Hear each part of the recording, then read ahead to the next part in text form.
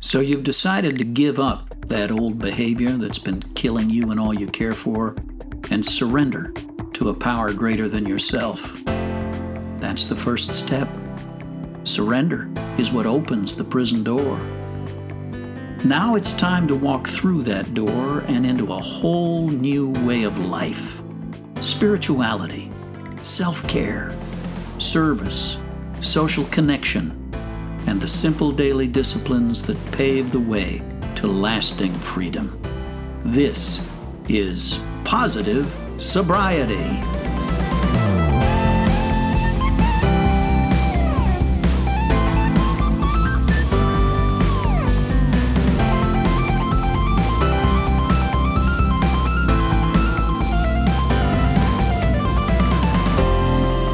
Welcome to another episode of the Positive Sobriety Podcast.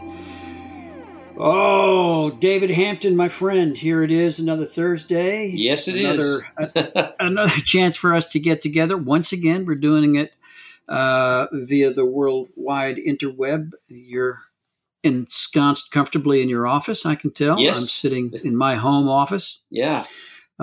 It's a gorgeous day. Hey, you know what? I found out a key to happiness. Oh, well, please. I discovered a key to happiness. Please share. Okay. Get really, really, really sick. Oh. For like 2 days. Okay. And then when you come back to life as it was, it seems fabulous. You have a new appreciation for life. Well, that's awesome. Oh, so, man. Did you get hit with something? What got you? Yeah, I did. I still don't know what it was, but Lord. It was intestinal. And Oh, it God, was the worst. Vicious. Absolutely vicious. I didn't have the strength to watch television even or read or talk to anybody. Just kind of laid there and tried to survive for about a day. Nate. Oh, that's came worse. out of no. Yeah. But looking back, it was this wonderful interruption in a life that had become just a little bit too, I don't know, too routine. Yeah. I don't think I was appreciating how terrific life is until I got taken out of the action for 36 to 48 hours. I'm sorry to hear that. I will probably be sharing your appreciation for life around Tuesday because I go in for they keep calling it a minor 6-hour surgery. Oy. Yeah, a minor 6-hour surgery where we tap away just a little bit of your sternum so we can get a conduit into your chest and poke around on your heart for a few hours. But other than that, you're going to be fine. And so you're getting the. Is it the ablation redone? It's the hybrid ablation, which is sounds like I'm buying an Accord, but but I'm getting the hybrid version, so I'll get good gas mileage. But but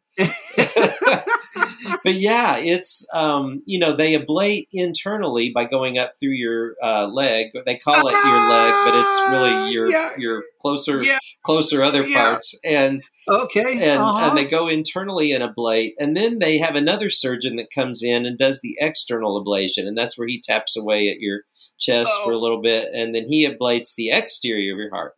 But the good news is I'm supposed to have... I'm about to ablate right over here. I'm supposed to have a great result from this. So I'm supposed to feel like really wonderful. And the AFib will subside after a time. And I will not be out of breath and feel... winded and all that junk anymore. So I'm looking forward to having an appreciation for life after about Tuesday. But he told me, he said, now you're going to feel some discomfort after the surgery. And I said, okay. I said, is discomfort like your word for you're not going to feel well, or does that mean I'll feel like shit? And his nurse practitioner laughed and she said, closer to the second one. So Tuesday is that day. And I'll be receiving all the well wishes, prayers, mojo, sacrifice of small animals, whatever it is you do on my behalf, I will accept. Well, I will be praying for you. Allie and I will be out of town. I'm not going to be able to bring chicken soup. We'll be celebrating our 43rd wedding anniversary. We're taking a trip to the Ozarks. Oh, nice. So, that's great. Yeah, that'll be great. Yeah. You guys will have a great time. Okay. Well, we've got a great conversation coming up, one that I came to a little bit late, but it turned out to be just a wonderful, enlightening, inspiring conversation. You're going to love this, listeners.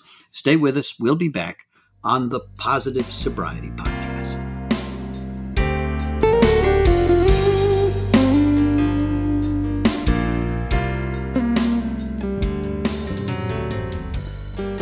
And welcome back to the Positive Sobriety Podcast.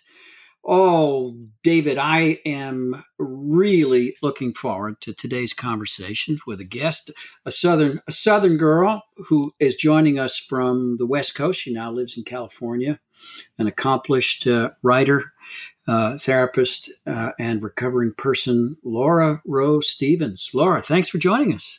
Hey, Nate. Glad to be here. Yeah. Well, I apologize. I got onto this session a little bit late. Spring has sprung. There's just a gorgeous day. I was out working in the yard. Thankfully, I got hit by David saying, "Hey, we're on and ready if you are." It was my nice version of "Where the hell are you?" Right? I get that. You've got the button. Yeah. You have the red button. No, I don't have the red button. Yeah.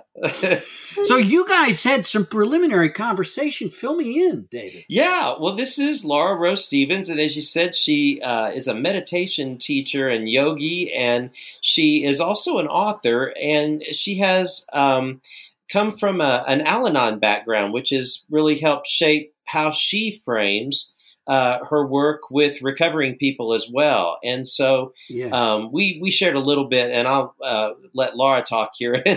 But just how she was making the point that so much of the way we approach meditation, for instance, is we start explaining it a lot, and we get up in the head and the cognitive and the intellectualizing and all of that. And she really approaches it from a much more heart experiential place. Would that be right, Laura? And welcome to the podcast, by the way. Thanks, David. Yeah, no, absolutely. You got it right on the head. Exactly. Well, good. And Laura is, you said you come from North Carolina, went to school in Georgia, have family in Tennessee, but you live on the West Coast now.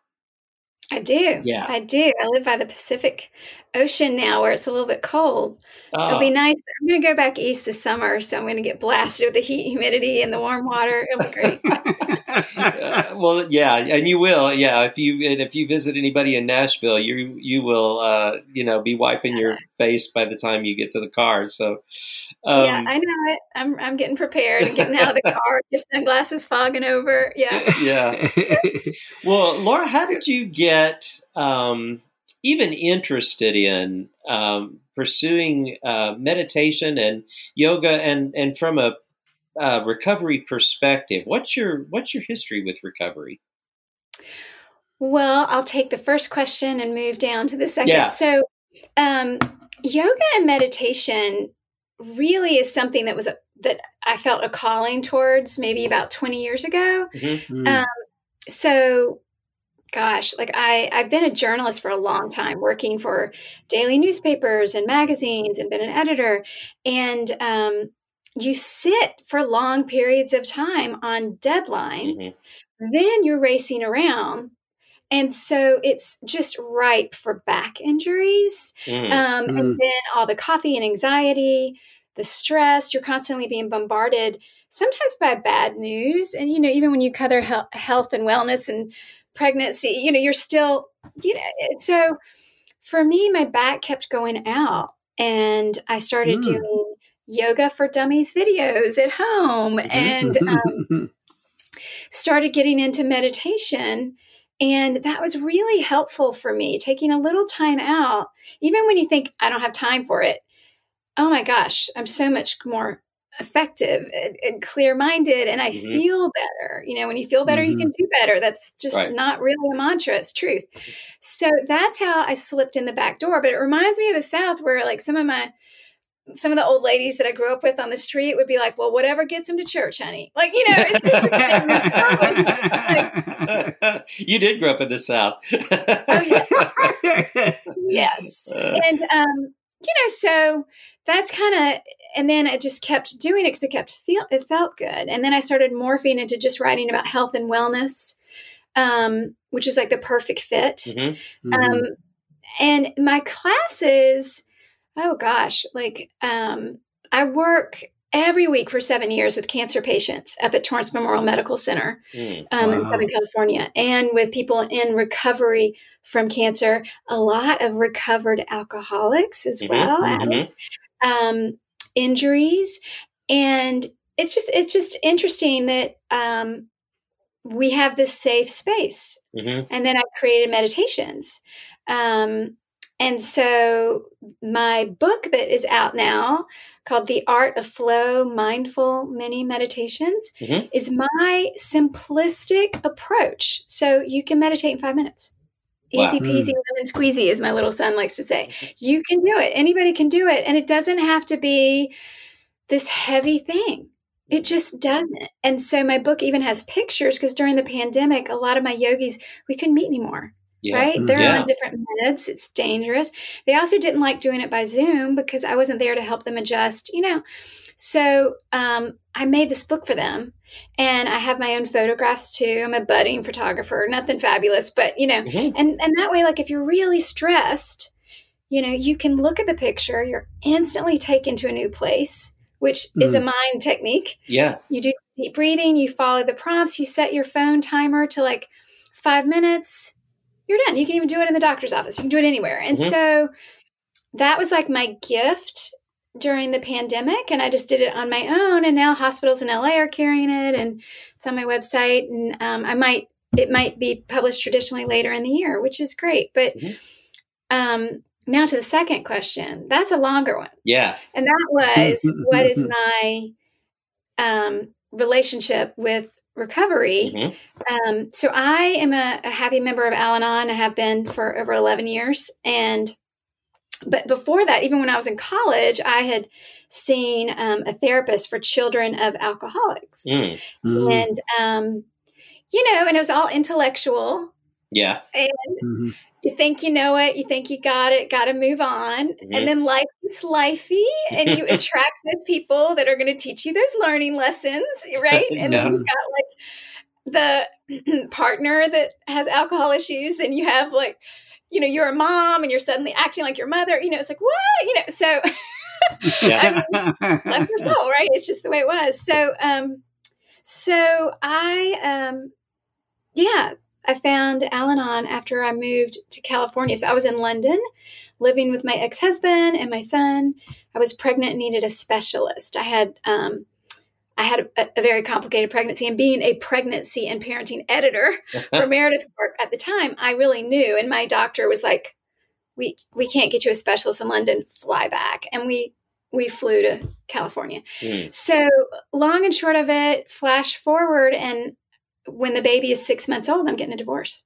Wow. And I'm in California, lots going on. And my next door neighbor, was, it was a God shot. We're still really good friends. And she was in Al-Anon, and she was like, honey, just come with me and that was it. And it's just, gosh, all of my yoga teacher friends can relate to the teachings of the 12 steps, all of them, because sometimes we teach what we need to learn, and we teach what we need to keep applying. And, forgiveness, surrender, letting go, controlling what you can, and knowing the difference, acceptance.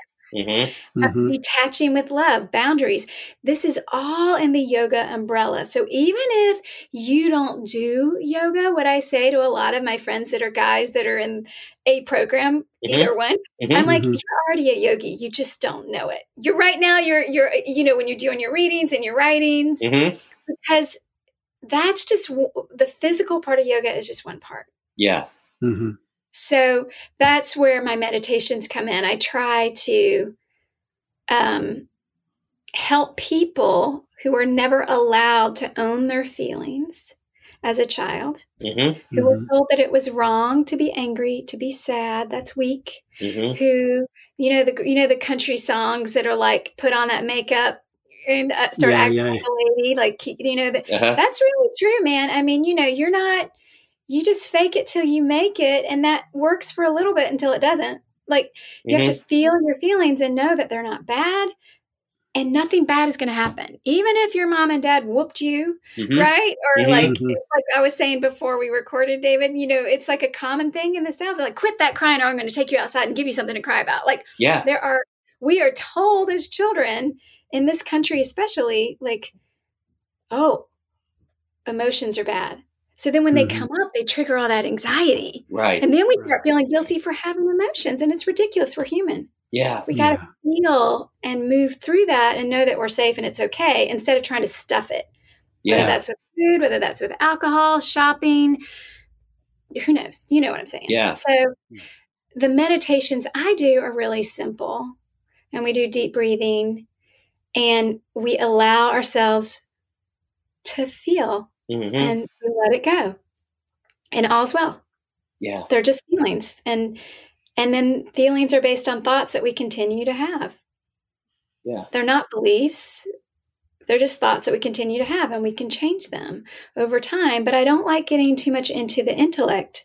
We just breathe and we feel and we let it go in every class and every meditation. And that's just something I feel strongly about as a child who wasn't allowed. And my parents did the best that they could.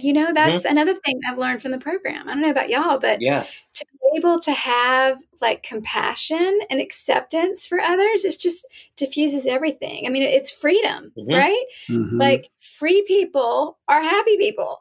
Yeah. When we're freed from worrying about and carrying all those grudges, it's just wonderful. So that's how I got into it. Yeah, that's great. I was talking to a person the other day that was telling me that they came from a really fundamental kind of faith system. And it was all about the behavior. It was just focusing on the behavior, don't do. And, the mom's kind of tagline was, I don't care how you feel about it, just do it. Or I don't care how you feel about it, just don't do it. And this person was talking to me and he said, I've never had to access my emotions because I never had permission to have them. And so I don't know how I feel. When I tell people I don't know how I feel about something, I really don't know how I feel about it because I never had to. It was always about the behavior. So I was focused on the behavior or changing the behavior, thinking that my feelings would show up somewhere, and they never did, So I'm totally, that conversation is fresh in my mind as I'm hearing you just expound on all that and the power that meditation gives you to free yourself up to experience your feelings. Well, and think about it too. I have some friends who are like that as well, who are like, they never actually know what their feelings are. And the more they think about it and intellectualize it, the further away they get from it. And think about too, like some children grow up fast and become the boundaries blur. So other people's feelings they take on. If they had alcoholic parents, they're suddenly the adult. It's like the adult. It's like the parent. It's if you're constantly making sure everything's okay, you're in this fight or flight survival mode of keeping everything okay in your family. So when you're in that mode, you're not feeling. You're taking care of things. You're coming into the room and you're assessing what's going on, who's upset, what's that look, what is in that glass? How many of those is that? Okay, he's happy, it's going to be good. But in about an hour, things are going to get bad. I'm going to get my siblings out of here. You're constantly thinking you can control your environment. And that's what creates the controlling of others. And then also that bleed through of what other people think, what other people feel I'm taking on. And it's just what that little child had to do. Mm-hmm. Mm. Yeah. It's just what that child had to do to survive. Right. There's nothing wrong with that. But now everything's okay. And those survival sort of mechanisms can be let go. And so the only thing I can say with 12-step that I have a little bit of a with, and that's with the word defect, because I think that we need to have a lot more compassion for how these behaviors were created in the first place. Mm-hmm. We don't need more guilt. And so I did a couple of trainings with Tommy Rosen, if you guys have heard of him. No. It's like Yoga 2.0, and he's in AA, and he just wanted to incorporate more breath work and compassion with just, we don't land here by accident. Mm-hmm. It's things that are taught or survival mechanisms. We're coping.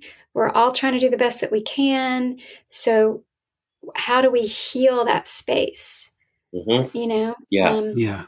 And that's really where I think no matter what happens, as I mentioned, I've got 2 novels that will be coming out next year, and whatever happens in my life, I will continue to do it, yoga and meditation, and probably these yoga for writers retreats I do once a year, because for me, being able to move through the waves of anxiety and being able to feel and get through any triggers without using whatever that means for you or anyone, or, for some people it's food, for some people it's alcohol. It doesn't matter. It's just what we do to stuff down those feelings we're afraid to feel, in my experience. And maybe it's been a little different, and I respect that. But in my experience, that's why I feel so strongly about yoga and meditation. Yeah. Wow. I identify so closely with what you've described. You grew up in a family, oldest of 10 kids, and a very controlled and legalistic, loving, caring, well-meaning parents doing the best they could, but very much focused on behavior. Yeah, and the biggest, there were 2 almost impossible questions for me to answer when I got into recovery 20 years ago. The first was, what do you feel? And the second is, what do you need? I didn't know either one. And I still struggle with that. To me, you're turning on, it should be an old insight. I probably have seen it before, but it's like I'm seeing it for the first time again today.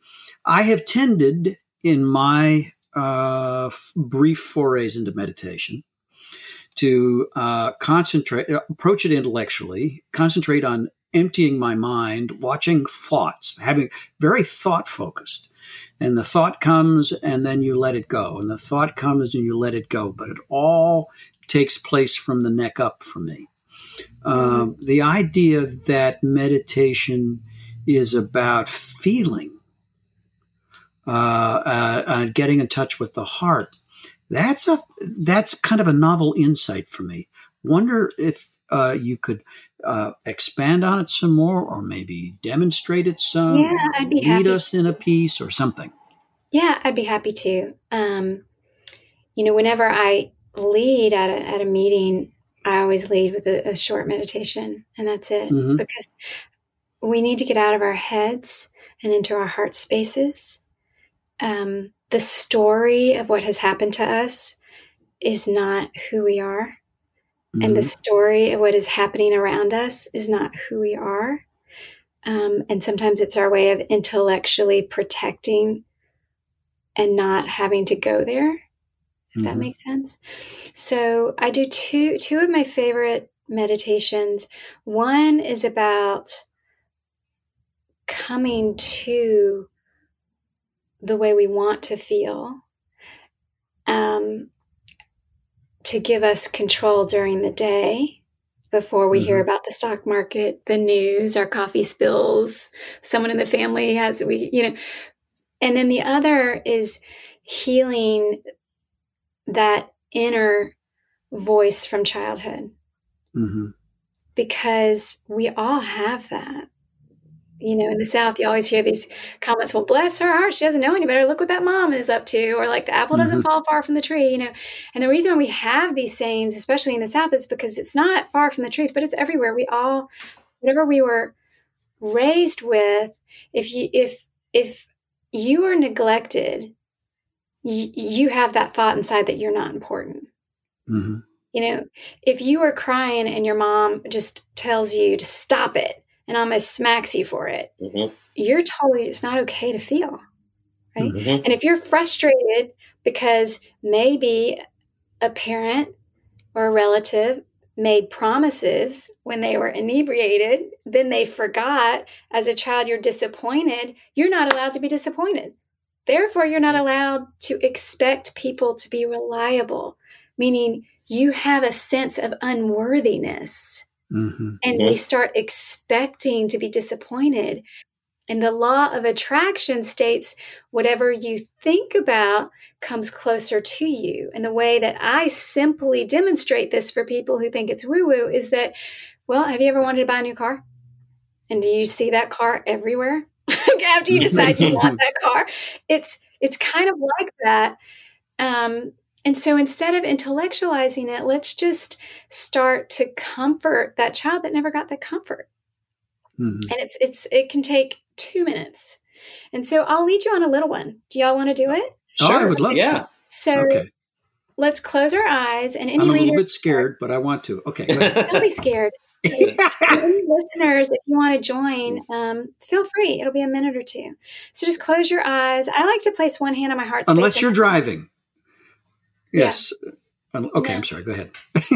Listen later if you're driving. All right. Place one hand on your heart space and one hand over the other. Just close your eyes. Let's take a deep breath in through the nose. Hold it up at the top. Open the mouth. Exhale. Let it go. Good. Let's do that again. Inhale, breathing through the nose. Belly expands. Fill the lungs fully. Hold it up at the top. And exhale, let it go. And I want you to close your mouth. Breathe in and out of your nose. As you exhale, start to make this little humming vibration in the back of your throat. Not a big deal. It's like listening to a seashell when you're at the seashore. Just a humming vibration. Just calming. Relax the space between your eyebrows. Let go of what you think you know. Relax your jaw, no tension.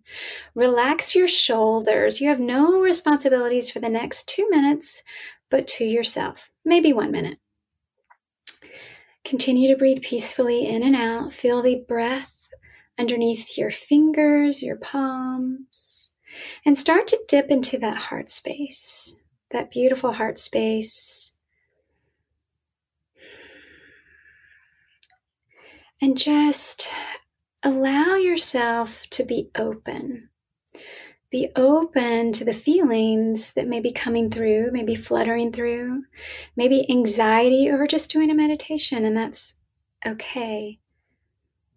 And I want you to visualize yourself, just yourself at some point as a child. And just give yourself so much love and compassion. Just say, I see you. And I love you.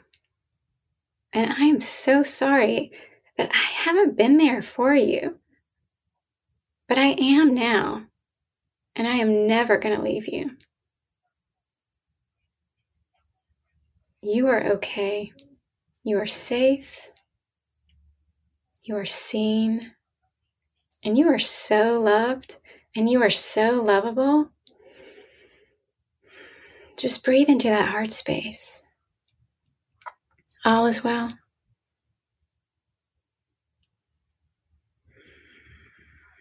Start to deepen your breath.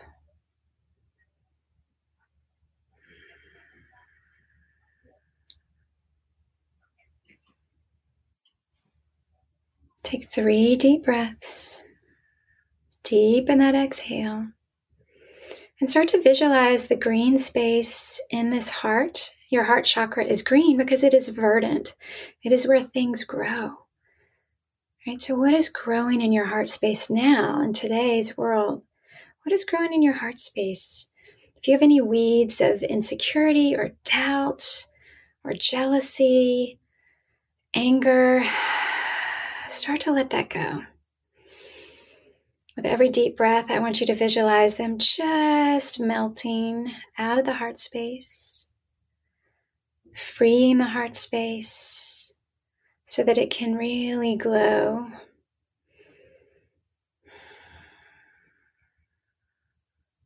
We're going to set an intention for today. And that intention is one of freedom.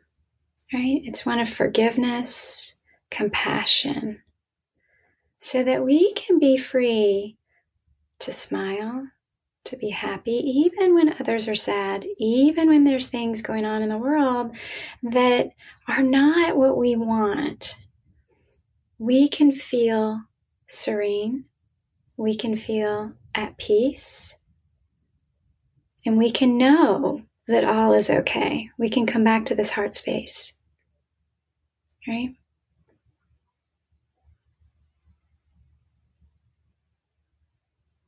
And before we end this meditation, just visualize a candle in a closed room for me. Just visualize that in the center of your heart space.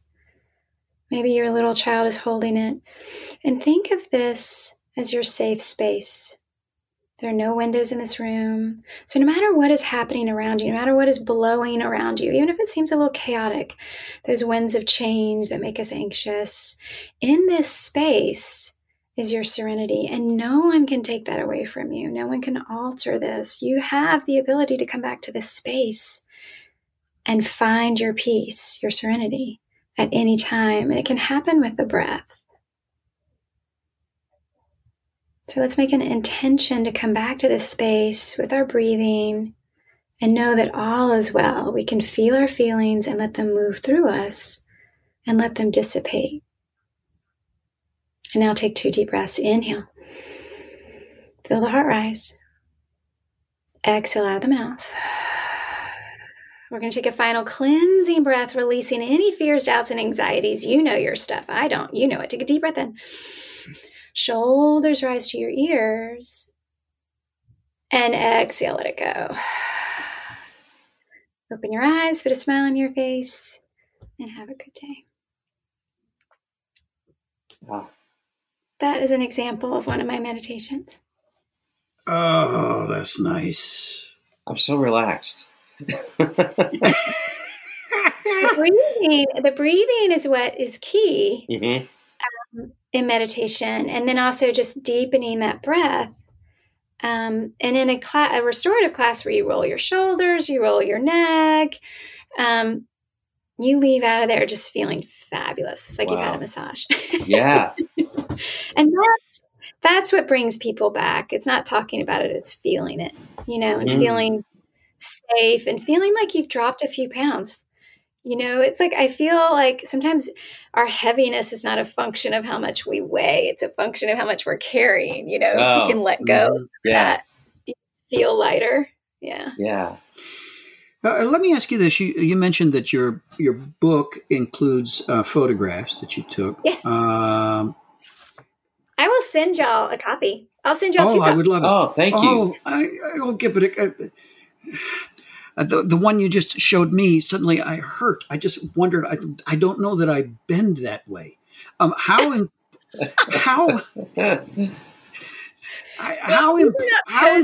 for you to do? That was just a picture. Okay. All right. Good. Okay. So that was just, and this is not a yoga book. This is a meditation book. I'll show you another picture. So this is, can you see the tree? Oh, yeah. I can see the tree. Oh, okay. Sequoia tree, right? Because we do a meditation about the tree of life, and we feel rooted when we need to feel rooted, when we're feeling like we're flying out in the ether because there's so much chaos.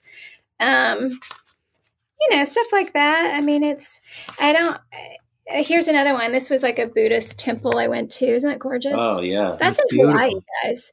They have Buddhist temples in Oahu, and I just thought, I took my boys there. It's so pretty. So there's like different pictures to just help you see something beautiful, because it wires your mind differently. There's science behind, why we feel so good when we're in beautiful places on vacation. We think it's just because we have a drop from work, and it is a little bit, but it's also because we're surrounded by beauty, which makes us just feel at ease, Yeah. But now we're in Tennessee. You've got beautiful spots in Tennessee. You can go absolutely. hiking. Yeah. Get out in nature. Yeah.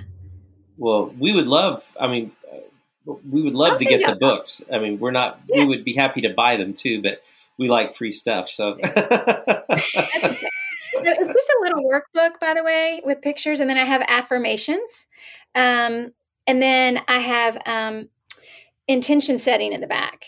Oh, yeah. And that's another topic altogether, because I feel like a lot of us, when we set our goals and intentions, we're intellectualizing it all. And then it's like that pressure of, talk about like conditional love and what are you doing? And then we already have that like perfectionism or whatever, and pressure and fear of success. So it's like we're, it's like you set intentions in that headspace. It's just, so if you can meditate and start doing some affirmations dealing on whatever, you'll once you drop into this space from your childhood, after even just a couple sessions with yourself, right? You start to realize what it is.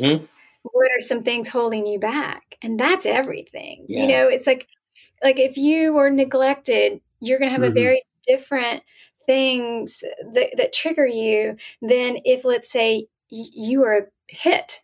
Do you know what I'm saying? And we have all different kinds of issues surrounding not being able to feel our feelings, and then what we accept and what we don't set boundaries with.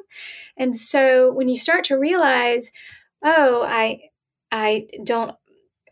have a hard time voicing myself because I'm terrified. Whenever I voiced myself at home, I'd get us right. And so a lot of us have this hard time voicing ourselves, and then you can't get what you need or even know what you need if you never voice yourself because you're afraid of somebody yelling at you or whatever it is. You know what I'm saying? Yeah. Once you figure out your thing, then you set your intentions in a more mindful way. And I find after meditations, it comes from a heart space. So this book is really one that's like a workbook as well. Yeah. I'll send y'all 2 copies. Well, thank you. Sure. Yeah. I thought it was very interesting to me. I was surprised when the meditation, you took us back to the younger self. I immediately, went to 13-year-old Nate, kind of on the cusp of adolescence and all the confusion and, lack of information and neglect and all the stuff that went around it. And I know I have been told that, we are at any given stage in life.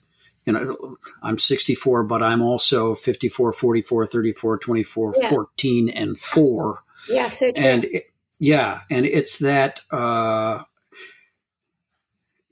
it's that younger neglected self that very often is reaching for the thing that as an adult and as a loving and caring and careful parent and grandparent, I know is not good for me. Yeah, that's all fascinating stuff. Yeah. Yeah, and I do another meditation often where we set intentions at the beginning of the class. We just do breathing. And I'll often just say, how do you want to feel today? For people who can't get in touch with their feelings. And they'll often say, good. And I'll be like, that's not a feeling. How do you want to feel today? And and then feel it now. So imagine a time when you felt loved.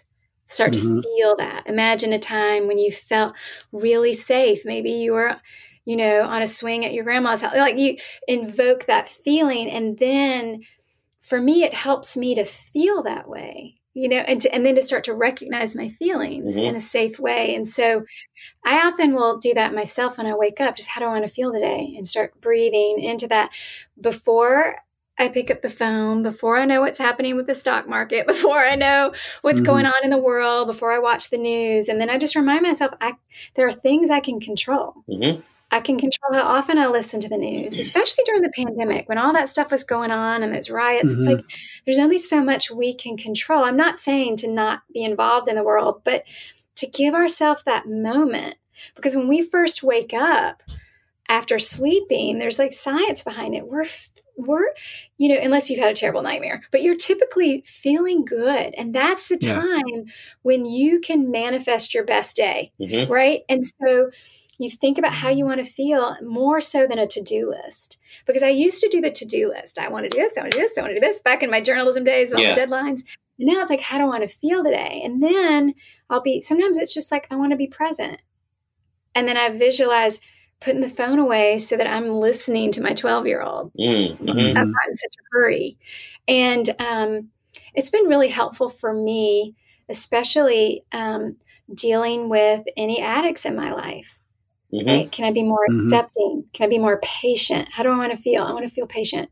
Which I don't really know if that's a feeling, but I want to be patient. So I want to feel that everything's okay. That's probably what it is. I want to feel serene. Because when we feel serene, we're not in a rush, right? And so I can be more accepting when I don't feel like there's high stakes involved. Right. If I'm more accepting of someone in my life who's behaving a certain way, I don't have to I don't have to shame, blame, manipulate, control. I don't have to do any of that. Right. And it's amazing what happens when we let go. So for me, this all has been really helpful. And there's a reason why I teach what I need to keep applying. Well, Laura, as a writer, you've got a couple of books that are coming out that are fiction, right? That are novels. How has this informed, all of this understanding informed the way that you shape characters or that characters show up to you? I heard Stephen King, or read that Stephen King, I think was what it was. He was writing about writing, and he was saying that if you know your characters well enough, they will tell you what they will do, or they will tell you, they will write the story or something. The characters will talk to you, I guess, was essentially what he was saying. And so you've gotten, you're a very obviously enlightened person, but you have a very deep understanding of human needs and nature and inclinations and all of that. How does that inform the way you approach writing something that, many people might assume you just sit down and make up? Well, you do. Well, yeah, right. That's kind of, But it's also, characters do start to take on lives of their own, which is pretty amazing. So I have written 3 novels, and I'm halfway through my 4th. I had a contract with Archway Simon & Schuster to get my novel Between Thoughts of You out, my 3rd novel. And then I got an agent, as I was telling you, who I adore.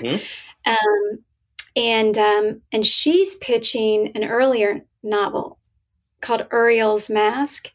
And I'm super excited about it. So cross your fingers for me, because she's pitching it next week. So Uriel's Mask, I think, is one that your audience especially will be interested in. It's Southern. It's based, when I was a journalist in the North Carolina mountains, I got inspired by a story 20 years ago, and I've carried that story with me everywhere. So a freed slave in Asheville, North Carolina, started making masks when she was like 25. And by the time she was, I think, 85, you know how in Asheville they have so many galleries? And so someone from New York City was just looking through the galleries and was affiliated with the Whitney Museum, which is, they really get into folk art at Whitney. And he found these masks of this woman, and it ends up they were masks that looked a little bit like masks you'd have in Ghana. How would she know that? And I was reading this story in the Winston-Salem Journal, and I remember I got goosies, and I've kept that. It kept it with me everywhere. All of my moves, Maryland, Maine, New York, and then in London. And then when I moved to California and started writing Uriel's Mask, I lost the newspaper article. And I honestly think it's that I had the liberty to make it complete fiction. You know what I'm saying? Like, I think it was like a gotcha. So these masks, the way she made them, she'd sit by the river, the French Broad River in Asheville. She'd lean against a tree and close her eyes. And this was the river where a lot of slaves washed their clothes historically. And she'd close her eyes and she would start to feel something. It wasn't see something, see a spirit. She would feel. And it was always a female slave, a former slave, that would come into her consciousness. And she would feel shame, and she'd feel anger. She would feel embarrassment, sadness, depression. And she was telling this journalist that she would feel this, and it would just tell whatever she was feeling that she knew was a spirit. I see you. You're okay. She'd be like, you ain't bad. And then she would make a mask to honor each one. And she was just doing it when she could. And over time, she had like 25 masks. And anyway, they auctioned them off in New York, and she was able to put all of her grandbabies to college with that money. Oh, and it it affected me so much, because I started, my mother was a social worker, beautiful person. She'd graduated from Duke University, and she was really, really, she just wanted to help as much as she could in the South. And so I had a nanny growing up who couldn't read or write. Her mom was a freed slave. And, and my mother put her daughter through UNC, and we lived on a farm, which used to be a slave plantation. And we lived like 20 minutes from Duke University, but, it still had the shacks and the tobacco barns, and it became a horse farm. But so I grew up as a little kid wandering through all that stuff, and always wondering what life was like back then. So when I saw this story, I was like, I'm going to do something with this story.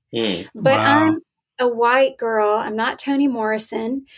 Publishing houses would not let me write in that voice. It's very important that minorities get published in current day.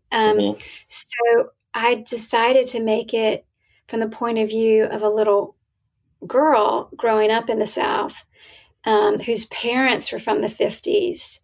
And, and so it's interesting. It has a lot to do with the blues, and it's a really interesting book. And she grows up with alcoholic parents, and she's navigating all this. And her music teacher is like the great grandson of this woman who created the Mass, and he's a bluesman, and he gives her this Mass to protect her. So the Mass becomes like a metaphor. Oh, wow. And then you see her transition. So it's almost like 3 generations, and you see her transition when she's an adult, and she's just trying to keep everything safe because her mother ended up becoming an addict, and her father left them. And so we get into a lot of themes without talking about them. You just see what her defect sort of survival mechanisms were. How did she survive? What did she do? She tried to keep everything safe. One brother became an addict and ran away to the West Coast, and she wants everything safe and controlled, and she's afraid to love. She's afraid to feel.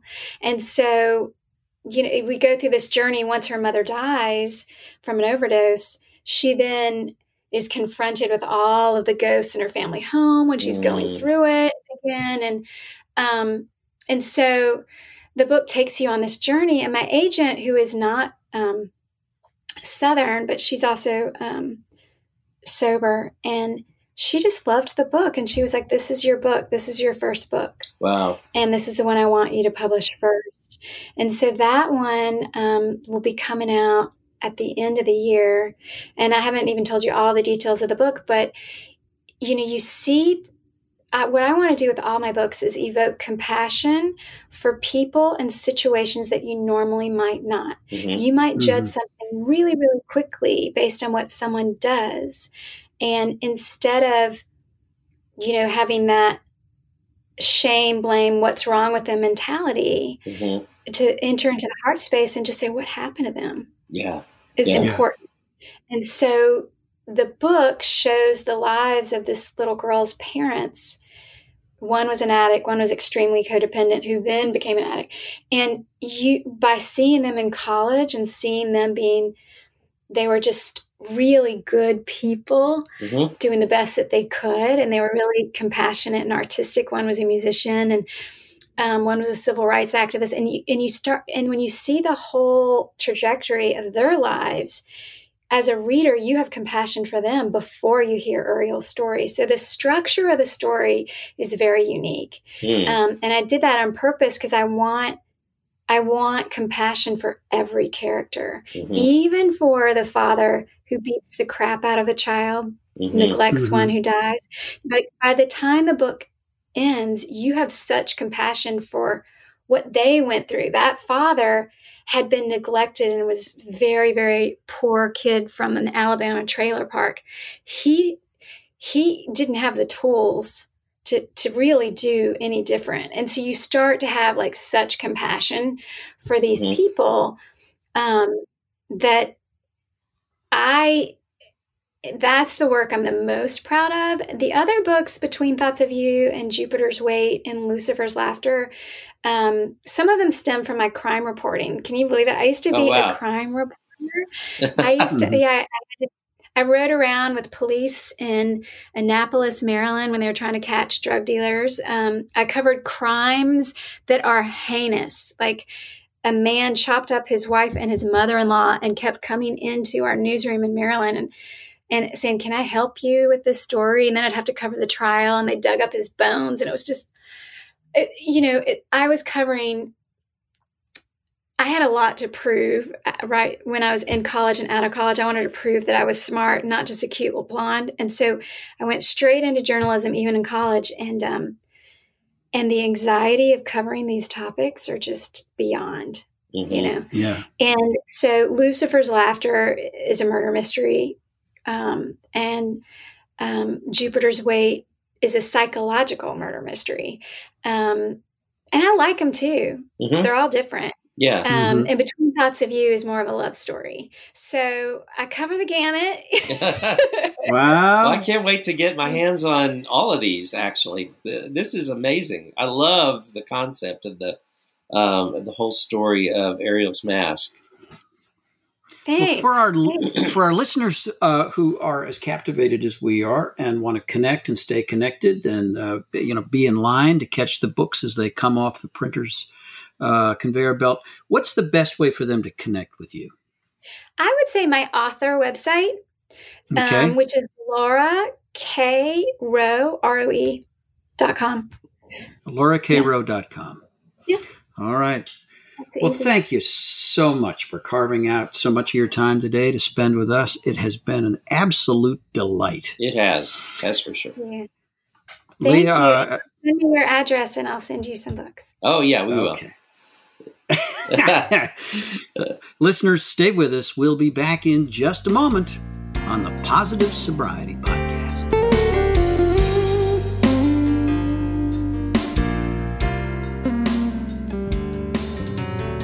Welcome back to the Positive Sobriety Podcast. Nate, I feel like that conversation with Laura Rose Stevens was really timely today because I have, for whatever reason this week, it seems like a number of my clients have talked about their inability to access their feelings or their emotions. And when we really explore it, it always comes back to, I never was allowed to. It was always about the behavior.